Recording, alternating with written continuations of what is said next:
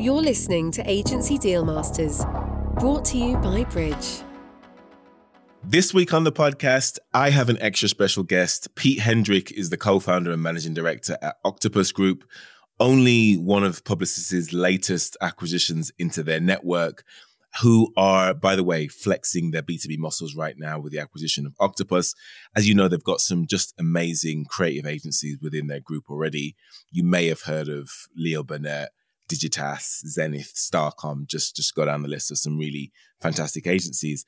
And now Octopus have been added to that group, really to kind of strengthen and deepen their tentacles in B2B. And we discuss everything from co-founding the company almost 20 years ago and their slow and then almost sudden kind of massive growth over the last few years. That's down to, in no small part, the growth of B2B, yes, but also some really smart strategic decisions that they've made as well. We talk about delivering for clients like Visa and Siemens, BT, Rolls-Royce, just some amazing brand names. We discuss why B2B marketing is so hot right now and what Publicis' long-term plan is within the space. He still thinks there's a huge amount of scope within B2B. It's still really immature right now, and there's a whole lot more that can be done, which is super exciting. If you're interested in any of that stuff, then you're absolutely going to love the conversation. So without me keeping you in suspense any further, my conversation with Pete Hendrick. My name is Nathan Anibaba, and this is Agency Deal Masters. Agency Deal Masters is a series of conversations with world-class agency leaders building great agency businesses. I believe everyone belongs in the growth journey, and this show is dedicated to the stories and the lessons of ambitious agency builders of all types by examining their history, competitive advantage, and what makes them tick. Now, let's jump in.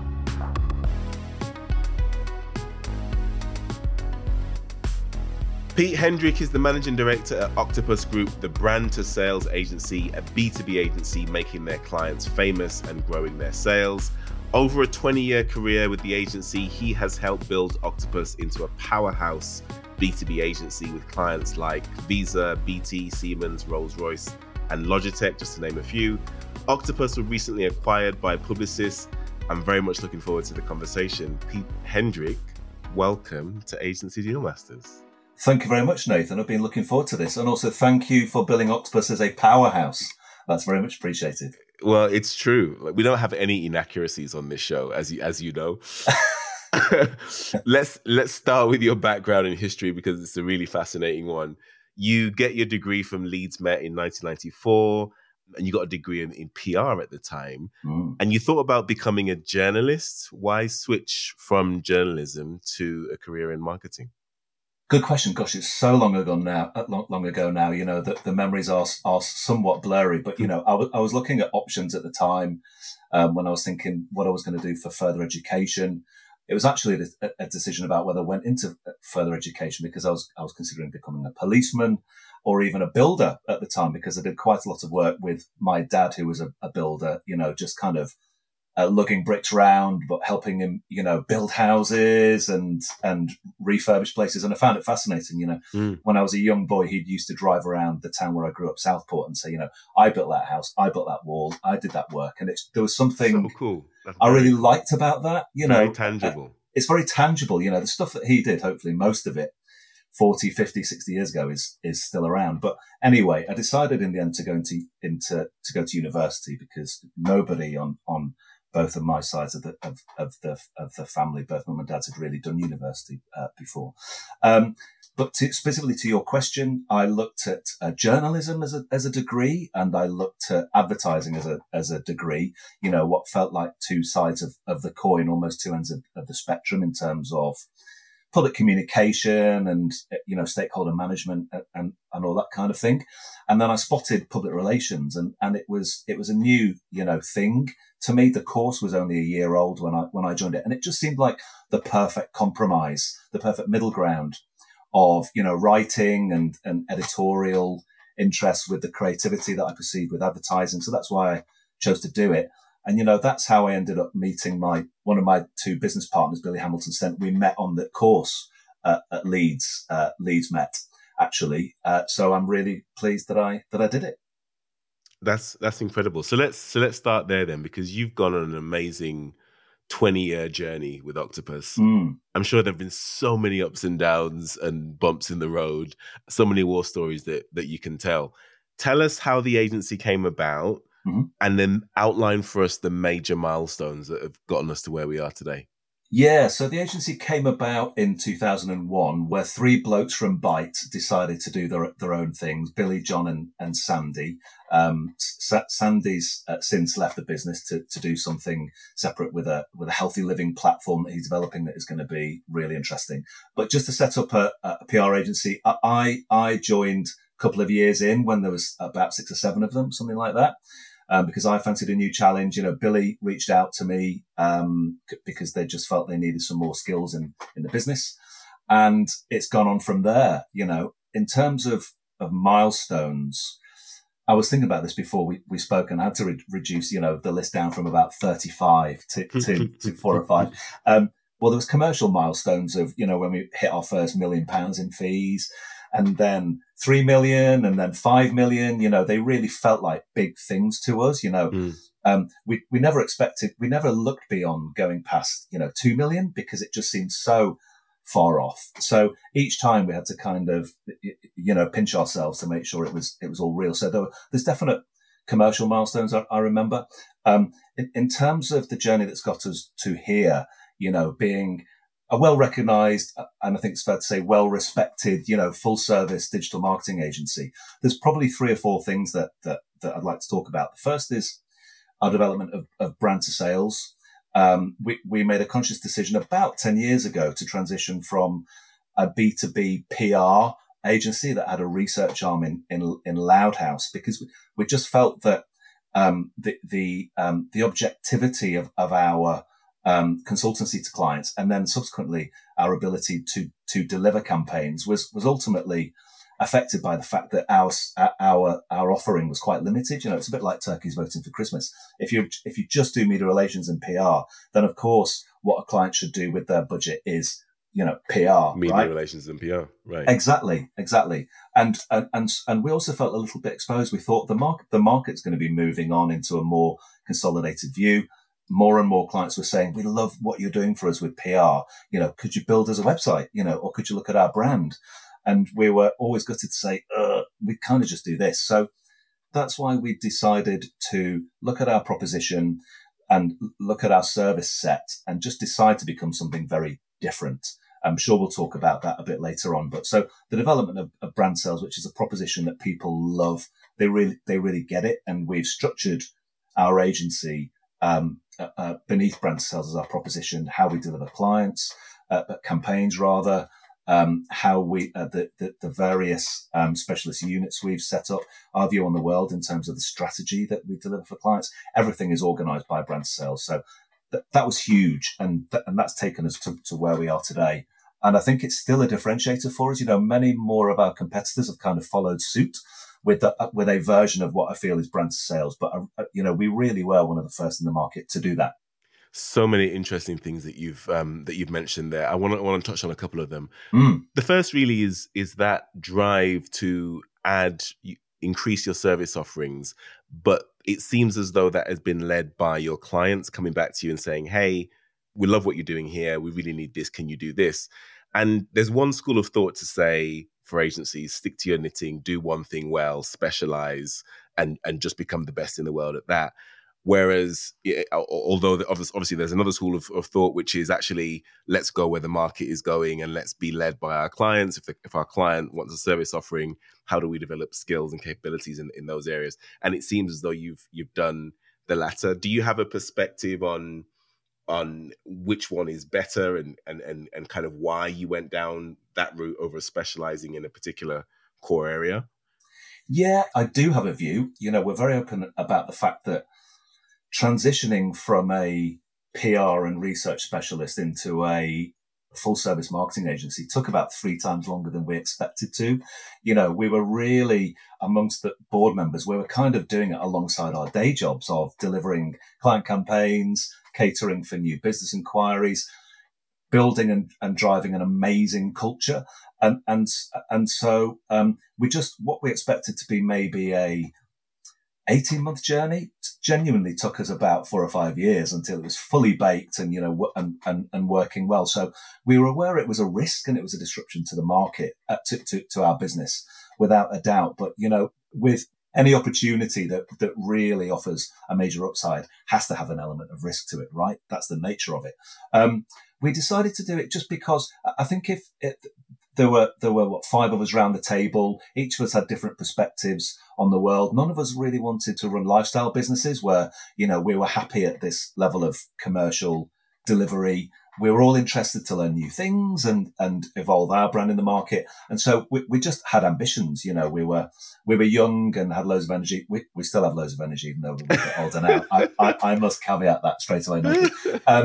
But I think it's perfectly valid. It depends on the agency owner or owners and what they want to do. If they have a perfectly good business and they know it has longevity and it's sustainable and, it pays the mortgage and that's what they want to stick rather than twist, that's totally fair enough. There's nothing wrong with that, and I'll never criticize that. But we had a very different perspective, and we've all learned so much, mostly by some of the naive mistakes that we made. Because guess what? When you're not a specialist in digital, it's really hard to hire a great head of digital or a developer. It's just much harder than interviewing people for senior, really important roles whose skills you understand and you have. So there was lots of challenges that we didn't expect, but now we've learned the lessons and we're fuller professionals because of it. So I'm really pleased we chose to take the red pill rather than the blue pill. So going down that rabbit hole, you say, quote, "As soon as you can afford it, get a non-exec director." Explain. Yeah. So when you're running your own agency, and we were all in our late 20s when we were doing this, right at the outset, very early 30s. A lot of the stuff we were doing it for the first time, setting up a second office or spinning up a competitive brand in order to cater for brands that wanted to come and work with us, but we were already working with one of the competitors, or hiring new skills or working out commercially what matters amongst the, 20 different KPIs that you can measure your growth with as either an agency, but more broadly as a business. There's so many things with running a business that you need to make decisions on, and so we grew a great business, don't get me wrong, but we made a ton of mistakes, most of them minor along the way. What we in the end, we decided to bring in a non-exec director, a chap called John Farrell, who I'm not sure how much space he has for any more clients out there, to anyone listening who's looking for a Ned. But he's always in high demand because he's great at what he does. But I'd really recommend him. And so we decided to get a non-exec director, just somebody with more experience than us that had maybe been there, done that, just to advise us on things, because we knew that we had some decisions coming up in terms of how we were transitioning the business. And we thought someone that had that prior experience might just help us make the right decisions. And really it couldn't have gone better. One of the first things that John did was asked us to submit our, 10, 12 top priorities. And in the first meeting that we had with him, he just spent an hour talking about why 75% of them didn't really matter. He congratulating us for being so obsessive with the detail, but the conversation was essentially, guys, you've got your head in the weeds. All this stuff will come. Get these 2 or 3 priorities right, and you'll find that the rest all comes good as a result of getting these things right. So he just immediately helped us focus on the right parts of the business, the things to get right, structure our thinking in the correct way, and just kind of held our hand through some really interesting time. So yeah, my advice to anyone running an agency that can afford it, and it doesn't need to cost the earth, it is, assuming that you don't know everything, someone, which most people don't. Exactly. Get a Ned. It will speed up you letting go of things that don't matter. And it will also make sure that you get to the things that do far, far quicker if you choose the right Ned, which thankfully, we did. So again, if John's listening, thank you, John. We appreciate it. Really interesting. Just someone to come in and go, don't focus on those things, focus on this. and do it really well. And that clarity is just so important because there are so many things that you could do and so many things that you can do, but focusing on the most important thing that's going to get the biggest bang for your time and money, it's invaluable. Exactly. And the way that John worked was, he not only gave us that advice right at the outset and set us off on the right path, and more importantly, prevented us from going down, these distractions. But then, he would attend monthly meetings. He'd take a view on our month-on-month performance. And so he would be, iteratively listening to our reflections on what had gone on that month and what was important for the coming month. And just, feeding back to us towards the end of each session saying, you said this, why did you say that? And so really just kind of course correcting for us and helping us learn on the job as well. It wasn't like a light touch, come and see us twice a year. There was a real cadence to it. So holding your feet to the fire. Yeah, exactly. So he made us make the right decisions, but we also learned a lot from him over the course of, I think, 3 or 4 years, actually. So yeah, great experience. Agency Deal Masters is brought to you by Bridge, the growth-focused podcast agency.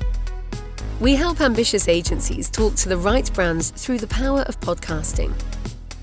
Generate leads, win new business, and increase reputation.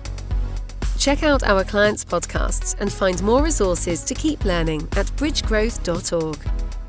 Now, back to the show.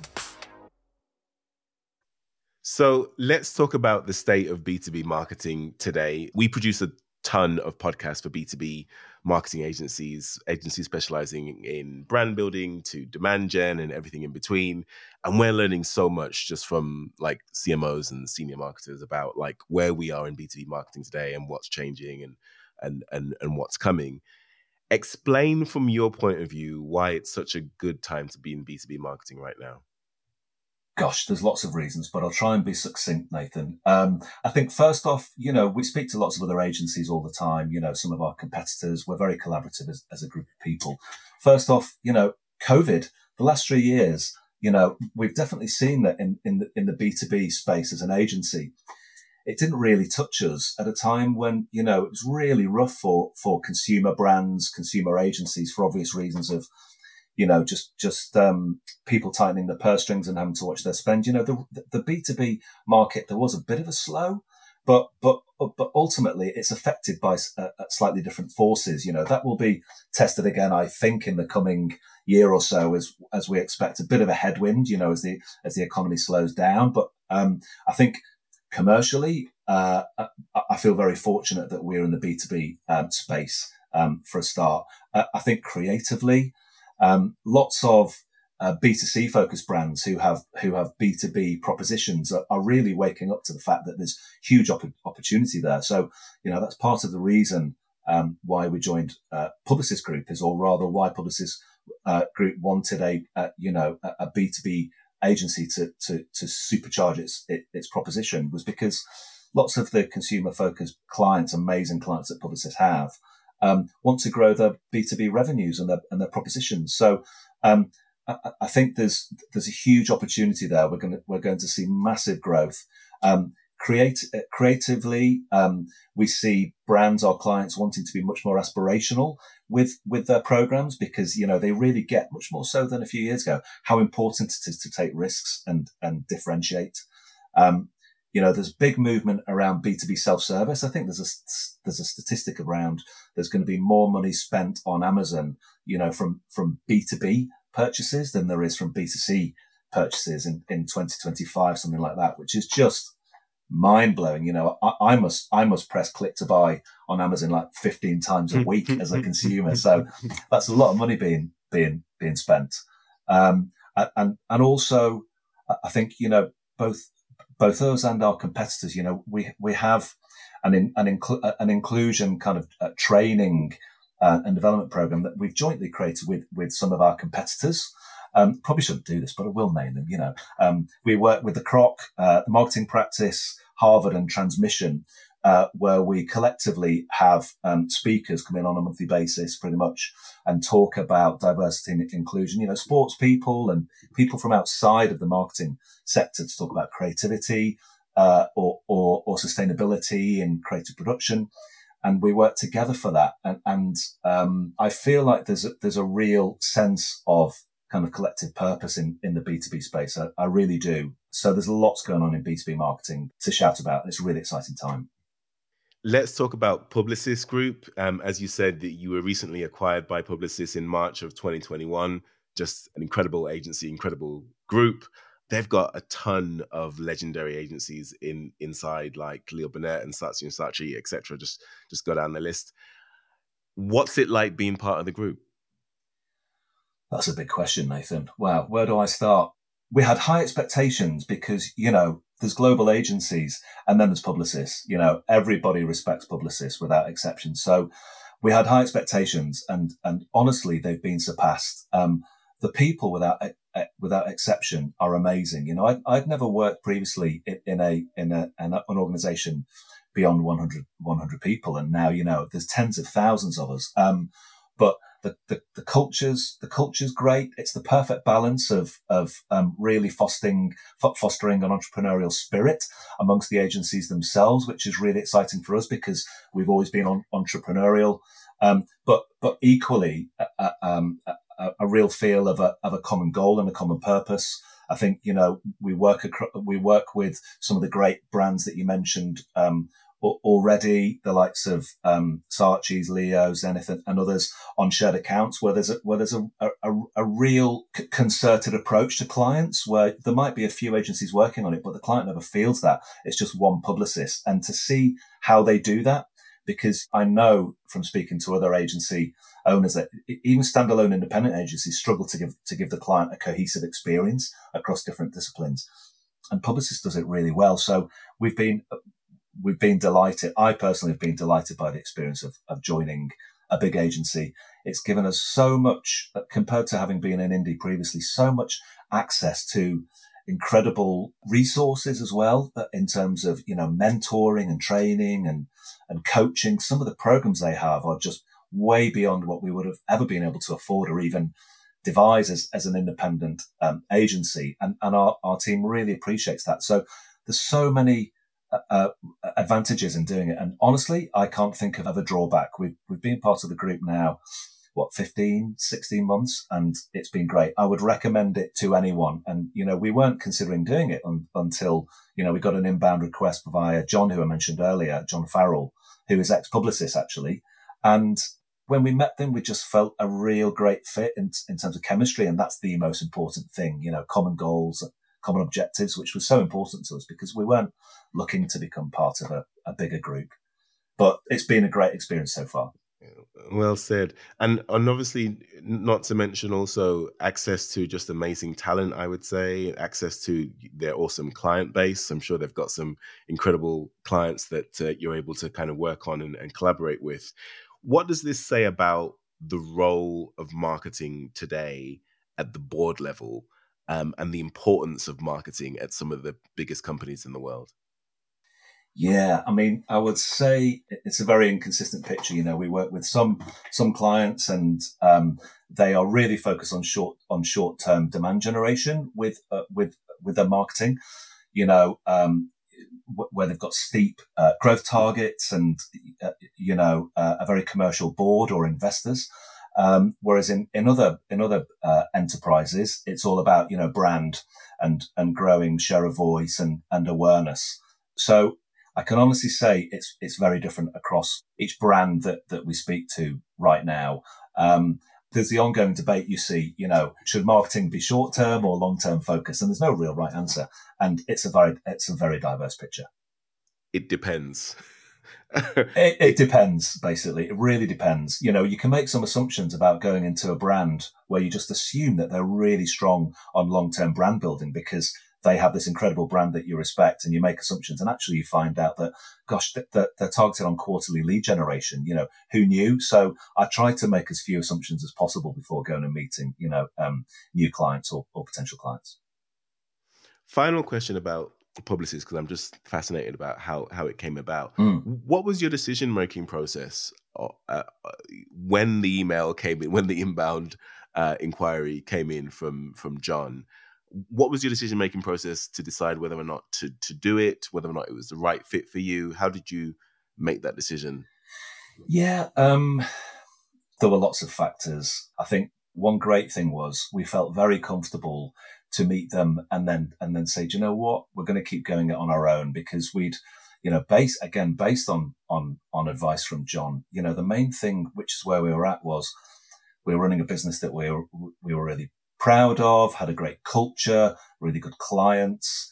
We were at a size that we were very comfortable with. We were running profitably. We were winning awards. So we went into it, happy to have a chat and had a kind of really clear view of, if we're going to do this, it really needs to be right for us. So I'd say the things that we found immediately is, great chemistry. When Annette, Joe and Graham first came in to see, myself, Billy and John, we had a great chat. There was lots of laughs and banter, and they had a similar vision as we did in terms of what great B2B marketing looked like. Their objectives for Publicis Group's B2B proposition was much more than just commercial growth. It was about giving clients a different perspective, giving them award-winning campaigns, which is what we're about as well. And they also respected and could empathize with the fact that we really treasured the Octopus brand and just wanted to ensure that our transition into the group was one that we all agreed on in terms of just how we became part of it. And so they ticked all those boxes and beyond. But those are some of the big things, really. It all started with fundamentally liking the people, because if that doesn't work, you just shouldn't do it. Speaking about people, I'm just fascinated to know what your process is, or how it's been refined over the years about finding and keeping the right people in the agency that are able to get the agency to where it needs to be strategically. Like, what's your process for finding great people? What's your process for keeping them in the business? Just talk around that for a moment. I'll answer your last question first, because it's much easier to answer. We keep people in the business. Yes. Sorry, Nathan. Yeah. I've played nicely for most of this chat. Come on, be fair. It's much easier to keep great people, because we're really clear on what creates a great culture. And that's just, really encouraging people to be themselves. Being as informal as you can be, just fostering having fun in the workplace and really, demonstrating the types of behaviors that you want by being present, being around, and not being hierarchical. And, lots of people, really say that very quickly when they join Octopus, they feel part of the team, they feel included, and they feel welcome, and it feels like a kind of home from home. So, at the most basic level, it's about driving a great culture, having a strong moral compass, all that kind of good stuff. Of course, there needs to be strong training in there and coaching and mentoring as part of that, but that's kind of derivative of being really focused on culture. So we've done that through all the 20 plus years that we've been around, and that's how we keep great people. And we've got really good retention rates for staff at all levels.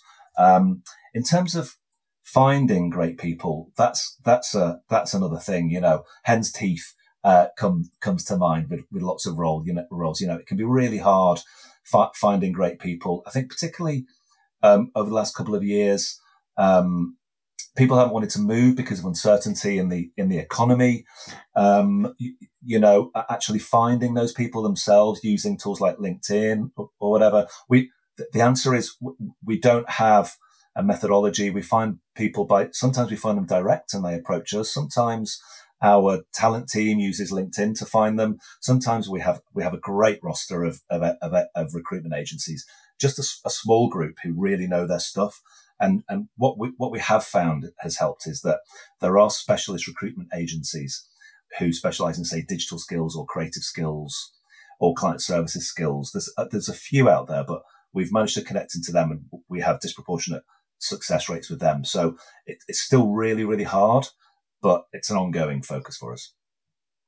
And then as far as your own leadership or decision making is concerned, I mean, you as a leader, you have to be so conscious about the number of decisions that you make that are right, and that are aligned to where you want to be as a business. So how do you make sure that you are constantly making the right decisions and that you're leading the organization in the right way? What's your framework for thinking about, I guess, the percentage of decisions that you make that are actually correct and right and that are going in the right direction?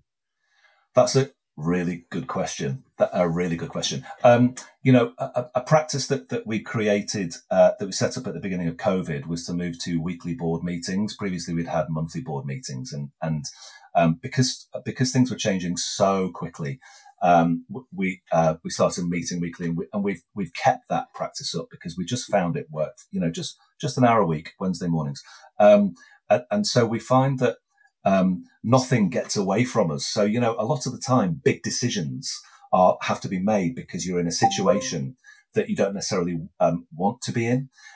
You need to like fix a big problem or chase an opportunity that's got away from you in terms of, a market segment or whatever. Actually, by looking at decisions on more of a micro rather than macro basis with this kind of weekly cadence, it just means that you're, I mentioned course correcting earlier on, making minor adjustments. And it means actually, interestingly, that you don't need to make quite as big decisions because you're on top of it. You've got a really strong sense of the pulse of the business across, culture and clients and new business and brand and everything. That's been a game changer for us, actually. Really, really fascinating. I want to end this segment of the show by just talking about what you've learned specifically about business building and leadership and growth of an agency over your 20-year time period that in the beginning, or maybe even a few years ago, you were just absolutely no good at all. What have been the biggest growth areas for you personally over this journey?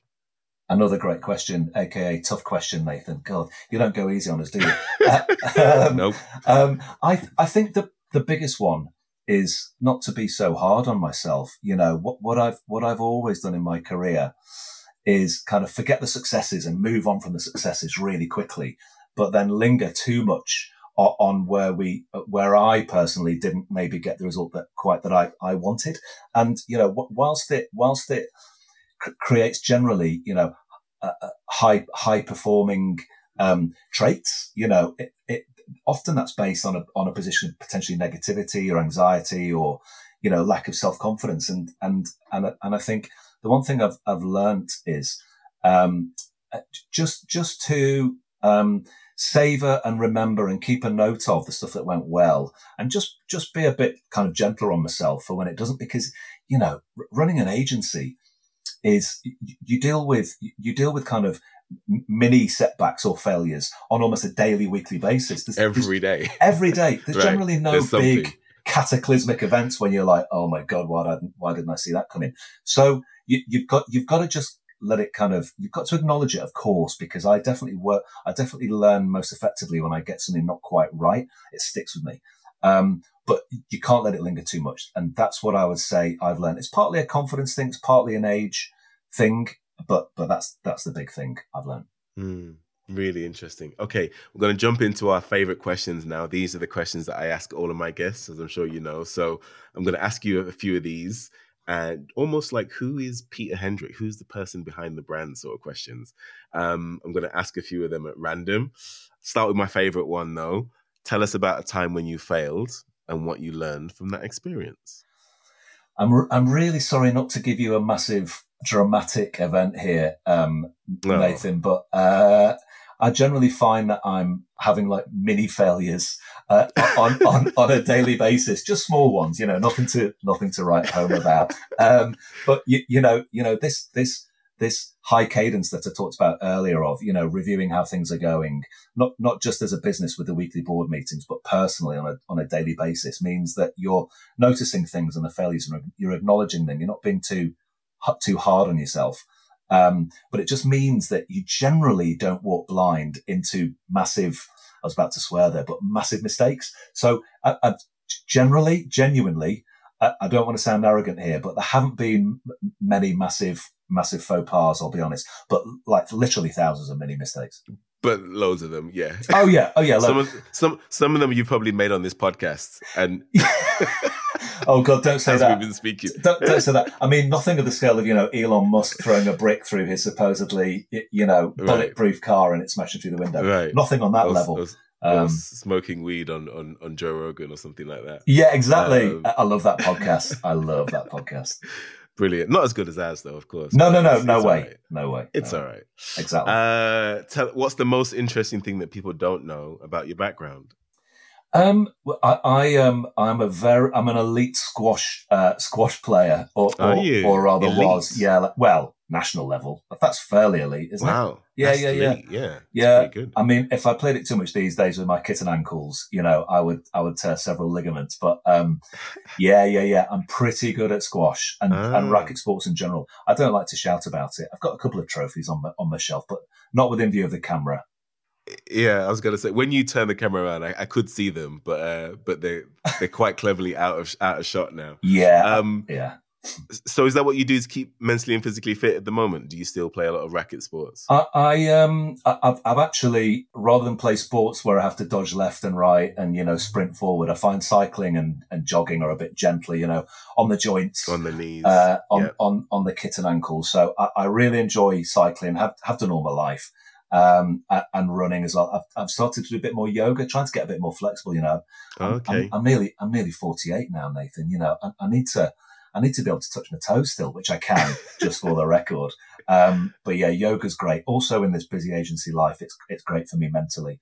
I just generally find hard exercise really distracts me from anything that's on my brain, and all the endorphins is exactly what I like.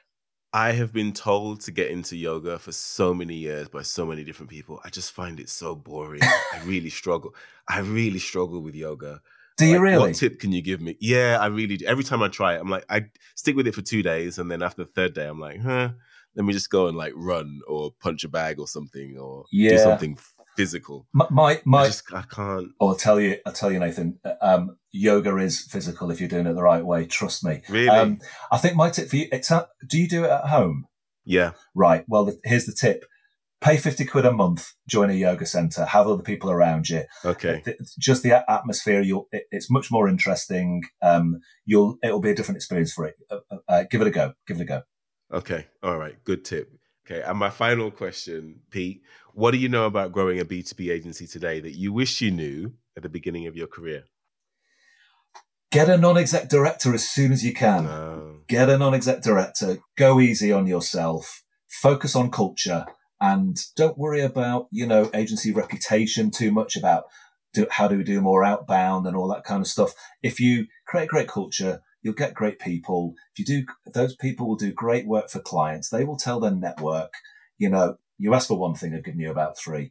But there you go. But they're all really good things. I really appreciate that. Pete, thank you so much for doing this. My pleasure. Thank you for having me. I've really enjoyed it. We have been speaking with Pete Hendrick. He's currently the managing director at Octopus Group, now part of Publicis. If you enjoyed this conversation, then head over to Apple Podcasts, where you can listen to over 175 such conversations we've had now with world-class leaders in the agency land. Please be sure to follow us on LinkedIn for more great conversations like this. We would be unable to do this show without our very own deal masters. Tyler Barner is our booker. Krzysztof Błaszczyk is our executive producer.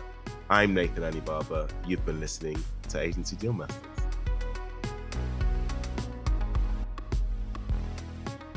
You were listening to Agency Deal Masters, brought to you by Bridge, the growth-focused podcast agency.